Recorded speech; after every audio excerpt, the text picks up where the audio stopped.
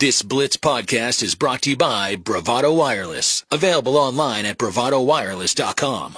It's playoff time, Bill Blankenship. How you feeling? Playoffs, baby. Let's go. Let's go. I love it.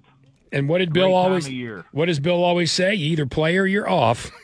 Now, everybody talks about their bye week.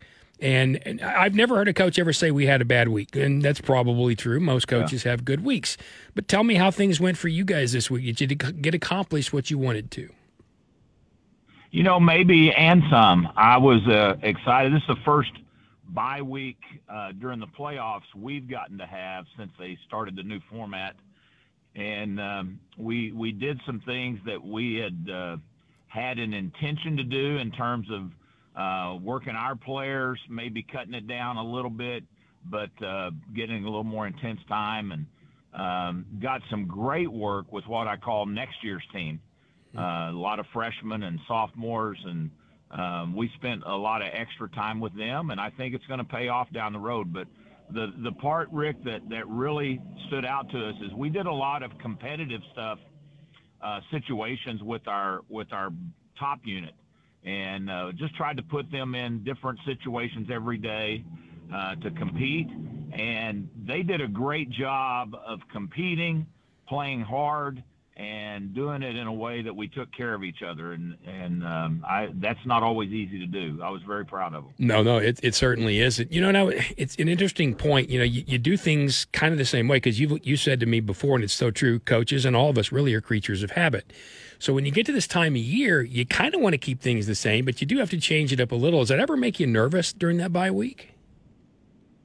A little, because we cut some things out of practice, and you're going, man, we do that every week. There's probably a good reason we have all that in there, and are we okay to cut that out? And anyway, I always find, but I look back, and we've actually been doing it that way for a long time. We always cut it down, spend more time in film, more time in mental prep, and a little less time on fundamentals, because we feel like by the time you get to week 12, you ought to know how to do some of those things. Yeah, you would think so. So Norman North coming up, really good football team, and I know you've had a chance to scout and see them. You've seen who they won and lost to. What are your initial thoughts?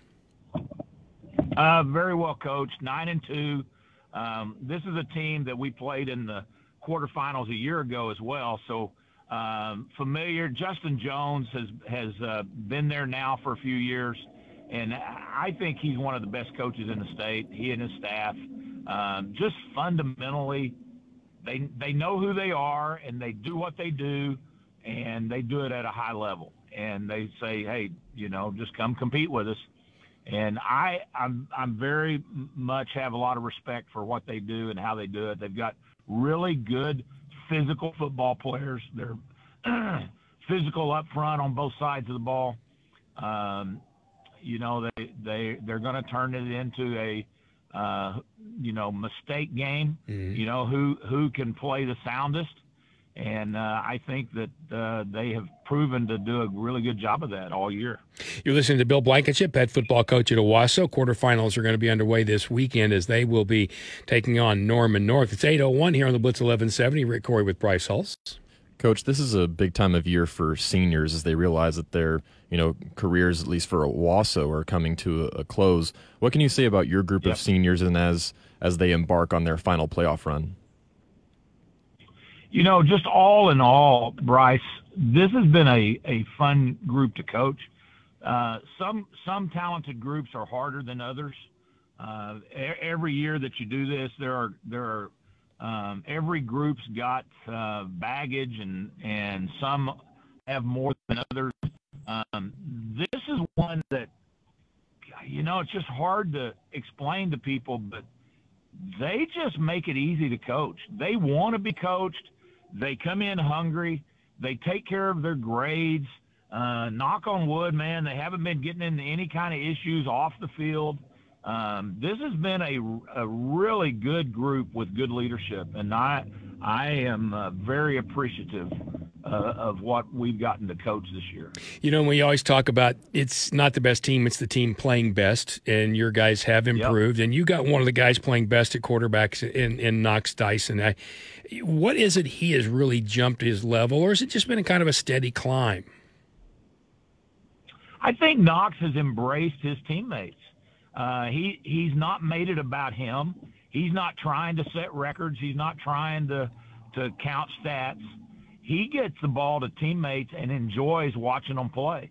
And then he is just loose enough that he loves to pull the ball down and go get first downs and or a touchdown. I think he's just sincerely enjoying this game right now, and I think there's a lot to be said for that. No, there's no question about it. And then having a guy do that brings everybody else along, and especially if that guy can play with intensity but still not be tight. Is that something he can bring this week? Very much so. That's the one thing that I think the more I've coached Knox, you learn to appreciate about him. I'm sure he has nervousness. We all do at different times, but he is a fairly loose kid on the field. Loves to kid around and to have little quips and comments that make you think that he's not locked up too tight. He's enjoying this moment. And then there's such a fine line too between enjoying it and being too loose. When you find a player like that, man, That's gold, isn't it? Yes, it is. And I agree with you, Rick. You don't want, there was always a comment we used to like, we want to have fun, but you don't have to always be funny. And that's the thing that I think that Knox is a pretty good balance. He is enjoying it. It's fun, but he's not trying to be the clown on the sideline by any stretch. Yeah. When you take a look at this one, and I'm certainly not asking you to give away the game plan, but any place you think you got a good matchup? Yeah, I think our players in space, we've got a good group of playmakers at running back and at slot receiver and outside receiver. And if we can get our guys some exposure, one of the things that it certainly appears that North is important, that's important to them, is they want to keep you in front. They're trying not to give up the big play. They're a little bit of a bend, don't break philosophy on defense. And I think that what we've got to do is to just consistently get our ball to players with some space around them. And I think we have the ability to break some of those plays open. Yeah, and last year you guys went on you went on the run and you had that incredible game against Union and you win that. So your players kind of have that feeling, they have that experience. How much do you feel that helped? And are you feeling a little of that same momentum? Well, I think what this group has done is, yes, they had that to build on, and that kind of gave us the jump start into the season. But the come from behind win versus Santa Fe, we've had to come from behind on a couple or three teams as we've gone along that, where we're down at halftime or we're down to start the game. And I think it just tells you a lot about this team, that they have a lot of confidence in themselves. They're not afraid to just keep digging. And I think that's one of the things we learned in that big overtime deal versus Union a year ago is you just keep fighting and see what happens. Mm-hmm. And a lot of times good things will happen for you. All right, you probably knew this one was coming because you probably know the story, but Sam Pittman had to get on a player because he went into the locker room at halftime of the Auburn game. I can't say it without laughing.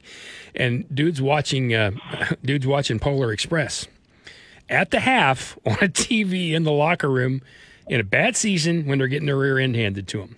So I think I know your answer, but if you were going to walk into a locker room at halftime of a game and flip on a movie, what would it be?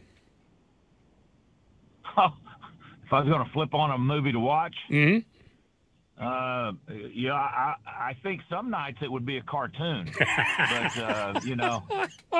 I think it depends on what my mood was going in, whether it's, Spartacus or something like that, sometimes when we have to go to battle. But there are certainly anything that's got a circus in it, some nights you'd go into and go, I think this is where I feel at home. Can you imagine ever walking into a locker room and seeing your players watching Polar Express? No, but the thing I will tell you, Rick, that just like every year it's something new. I mean, I think I've seen it all, and it's something that you just never ever dreamed. And so, and this, probably my coaches are tired of hearing me talk about this, but one of the things that has had to happen to us as coaches is we have to understand that our kids don't watch football like we did. Right. I mean, they don't sit around on Saturday and Sunday and just watch games. They watch highlights. They watch clips. If they have a special team, they may watch them. But, they watch they're entertained by other things besides football. And I think sometimes it's lost on us coaches because that's how we grew up. Yeah, I agree, 100%. I agree, and and media's made it easy too because you can find a tweet or something, or you can find a highlight show, or when I get back from a Tulsa game, no matter where we are, I sit and watch college football final, and I see everything important. Oh yeah, in that 1 hour. Well, it's a pleasure to have it in the playoffs, and I'm excited for you guys. Good luck, be safe, travel well, and we'll talk to you next week. Thank you, my brother. We'll just keep after it. Yes, sir. That is Bill Blankenship, head football coach at Owasso. Thank you for listening to this exclusive Blitz 1170 podcast from Bravado Wireless.